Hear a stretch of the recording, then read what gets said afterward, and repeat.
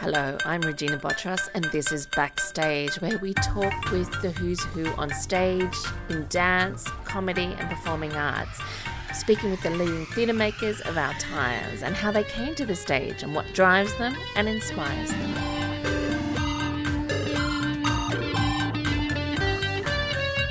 Madama Butterfly is opening at the Sydney Opera House in the Joan Sutherland Theatre. It's an Opera Australia production, and I am talking with Michael Honeyman, who has played the role previously for Handa Opera. He's a multi-award-winning opera singer, gaining a reputation as a specialist in the dramatic baritone roles of Verdi and Puccini, which is this production, one of Puccini's. For Opera Australia, Michael's leading roles include the title role of King Roger in Sydney and Melbourne, for which he received the Green Room Award for male lead in an opera and a nomination for a Helpmann Award for best male performer in an opera. Other roles include Simon Boccanegra, as well as performing in Louisa Miller, Carmen, Falstaff, Il Trovatore, and so many productions. And excuse my pronunciations there.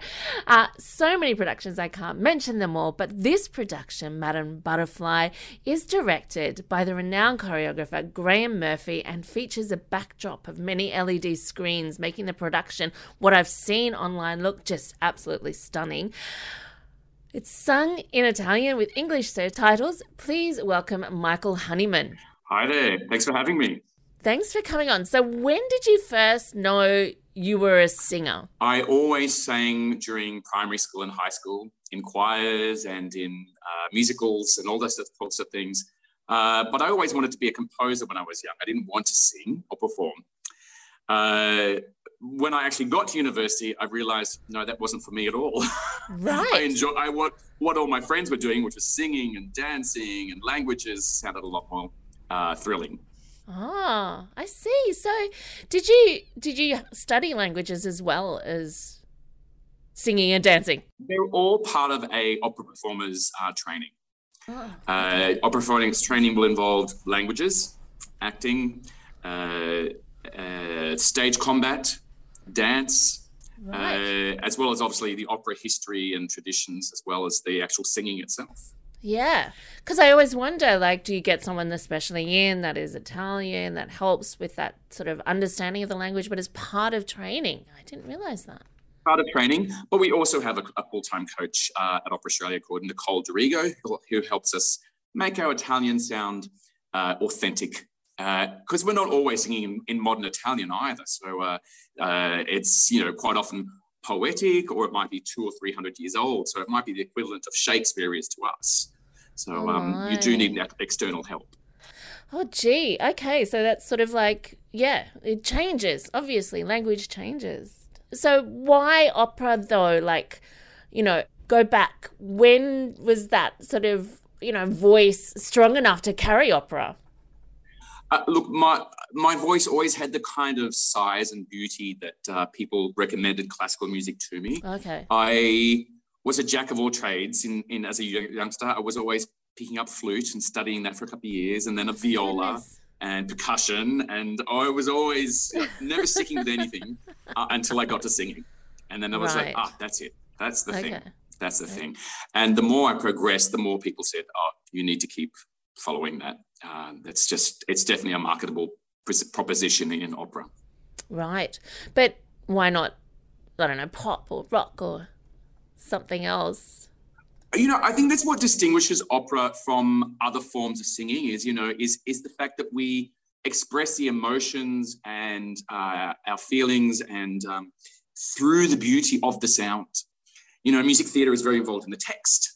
And in the acting side of things. And we still do act and we still do use the text, but we're also adding the extra layer where it's always about the sound and carrying that sound over an orchestra and how that interacts with each other. And that's something I think is quite unique to opera itself. Okay. So does that mean that you as a baritone are carrying a different kind of emotional something quality to it? Yes, I mean, casting in opera does tend to be more voice quality oriented rather than, say, physical characteristics like in acting. Okay. So yes, I tend to play either dramatic baritone roles where there's lots of angst and lots of emotions, or noble characters who are quite tortured.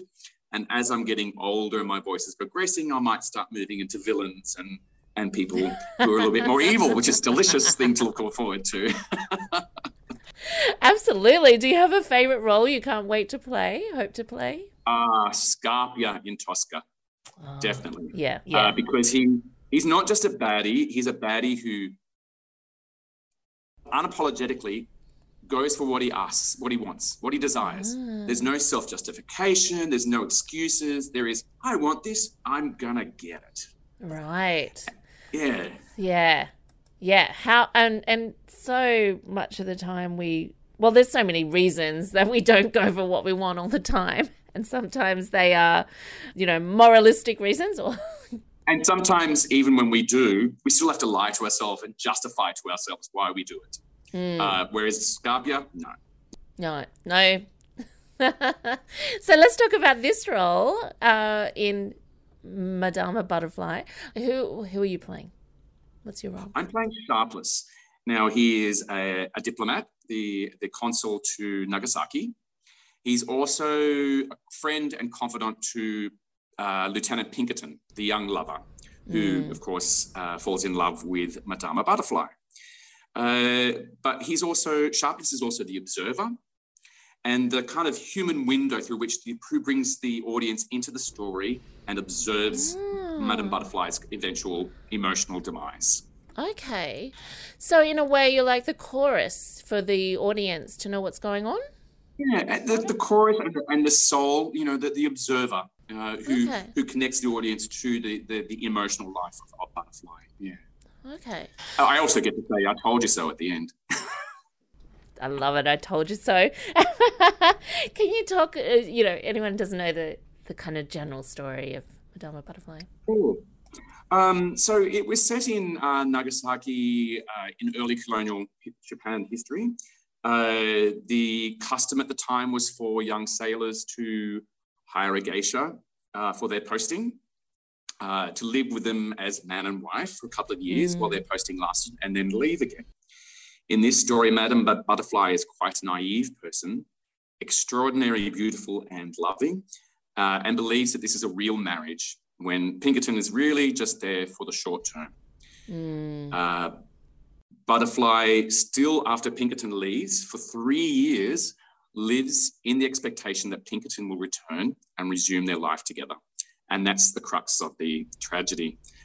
Sharpless is the one who has to tell Madame Butterfly, look, Pinkerton's on his way back, and it's not what you expect. Right. It's funny, when I was looking up, I was sort of doing a bit of research, and when you type into Google, like, is Madame Butterfly, and then you see a whole list of options, right? So, because I was like, is it based on a play or a book? I couldn't remember. And I know it's based on a play, right? Right, yes. Yeah. Do you want to tell me about the base, and then I'll get to the rest of that sentence? So it was based on David Belasco's one-act play, Madame Butterfly, in 1900.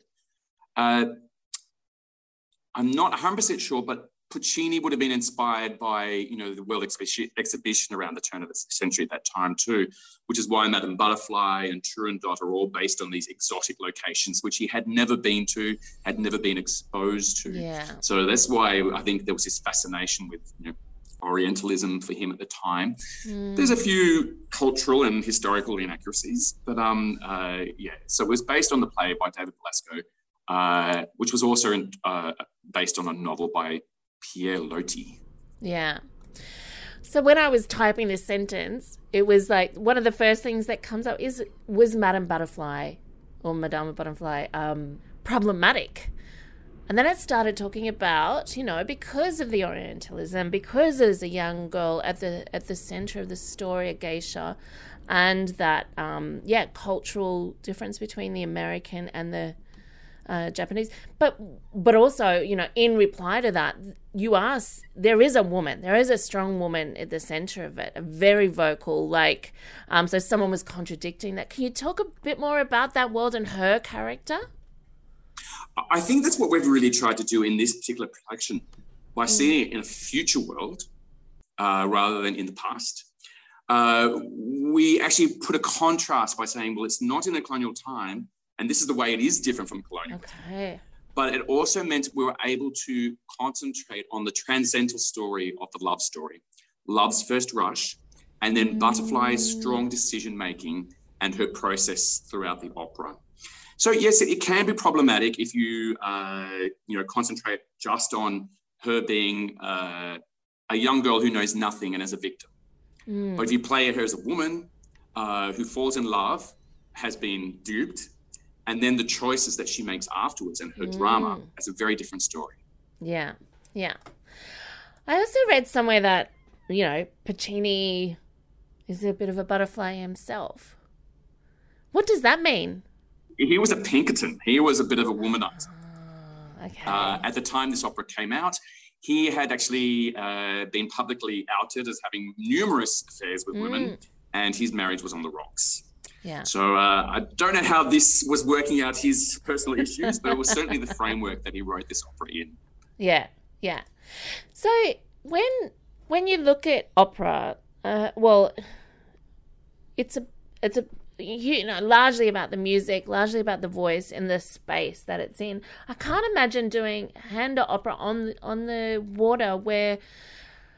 How does the space affect you as a singer in that world? Because you can get lost, right? It can just disappear. I will tell you, I love doing Handa Opera on the harbour. I've done 4 now. But as a soloist, what I found is that vocally it's not that challenging because you've got the microphone and you do adapt to the microphones. Okay. But as a performer, that huge space and 3,000 people is very wide capacity, 3,000 people capacity. And I tend to find I use probably an extra 80 to 150% extra energy to fill up the space to transmit my version of the story and my character to such a big, wide space. So I find Handa Opera quite exhausting in that sense. You do need more energy. You do need more energy for the elements, battling the wind and the rain and everything else. The sounds of cockatoos or possums fighting in the fig trees. Everything goes on. So in that space, it's not so much the voice that is exhausting, but it's definitely the space itself. I can imagine, and not quite, set in where they're setting more like the opera. I mean, more like Sydney. Regardless, you transport it anyway. Can you talk to me about the screens, because they just look fantastic, and what a magical world adding this level of LED screens. How many are there, and where is it taking us? The LED screens have a massive potential to add something new to the operas. We've had some directors use them cinematically, and we've had Aida and Whiteley use them in very different ways. Graham Murphy, being a choreographer and dancer, is taking the very traditional theatrical storytelling use of the screens. So they add not so much a cinematic effect as emotional highlights, or sometimes he's got some visual leitmotifs that kind of remind you of some sort of elements of the story he's trying to tell. So they may not be literal. But he's also used a theatrical version whereas rather than having a servant come on stage, he's used a little robot on a screen. So he's used them to tell stories in very different ways in different moments. One of the things that we did in this production was turn the screens off when we get to the crux of Butterfly's emotional collapse as well. So it's quite theatrical in this context. In other operas like Whiteley, they were used to remind us of Whiteley's artwork, for example. So they were used in a totally different way. So there's still a lot more capacity, and I think as directors get to use them more, they'll find more ways to bring the storytelling to life. Yeah. How is it working with Graham Murphy? Because as you say, and as we know, he's a choreographer. So is it very choreographic in direction, like a spatial, what's different? Graham Murphy is a great storyteller. So he's always about telling the story. And as a dancer, he's intensely musical. So he may not read the text as closely as some other acting-based or theatre directors. But he listens to the music, and everything about the story that he tells comes from the music. And so what we're doing acting-wise always matches what's happening in the orchestra, which is brilliant. So it's quite instinctive to me. But also he also tells the story visually with our movement. So sometimes we're very specific about hand actions or placement of a chorus on stage because the visual picture is part of his aesthetic very strongly. Even more so I did his Aida about 10 years ago.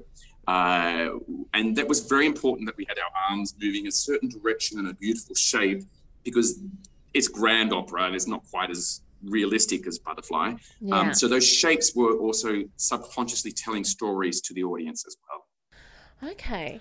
So this is a more realistic kind of opera, meaning it's not pedestrian, but like...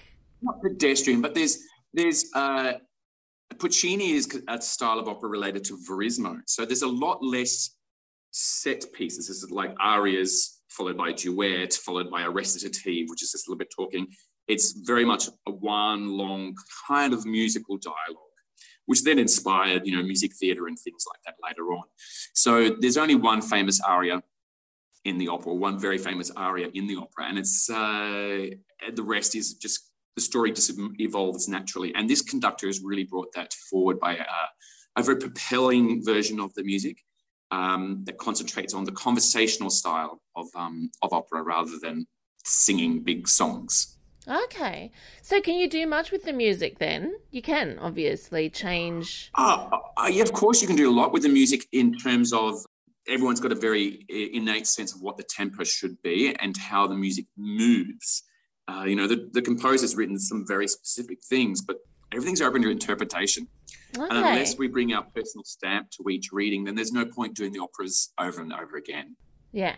Okay. So how do you prepare yourself physically and your voice and like what is that energetically? Because you said, in the Handa Opera, when you're out in the air, you've got all this extra energy, but I imagine it's just very quite athletic anyway. Yeah, it's not just a physical energy, it's a nervous energy as well. But for Handa and the opera, I certainly try and stay quite fit. I'm very jealous of my time on performance days. I'm very jealous to keep to myself. I have an afternoon nap. I then pump myself full of caffeine, but that's me personally. And then, take my downtime in between shows as well. As a soloist doing a leading role, we generally only do every second night rather than every night. But and that's because it is a very high energetic show.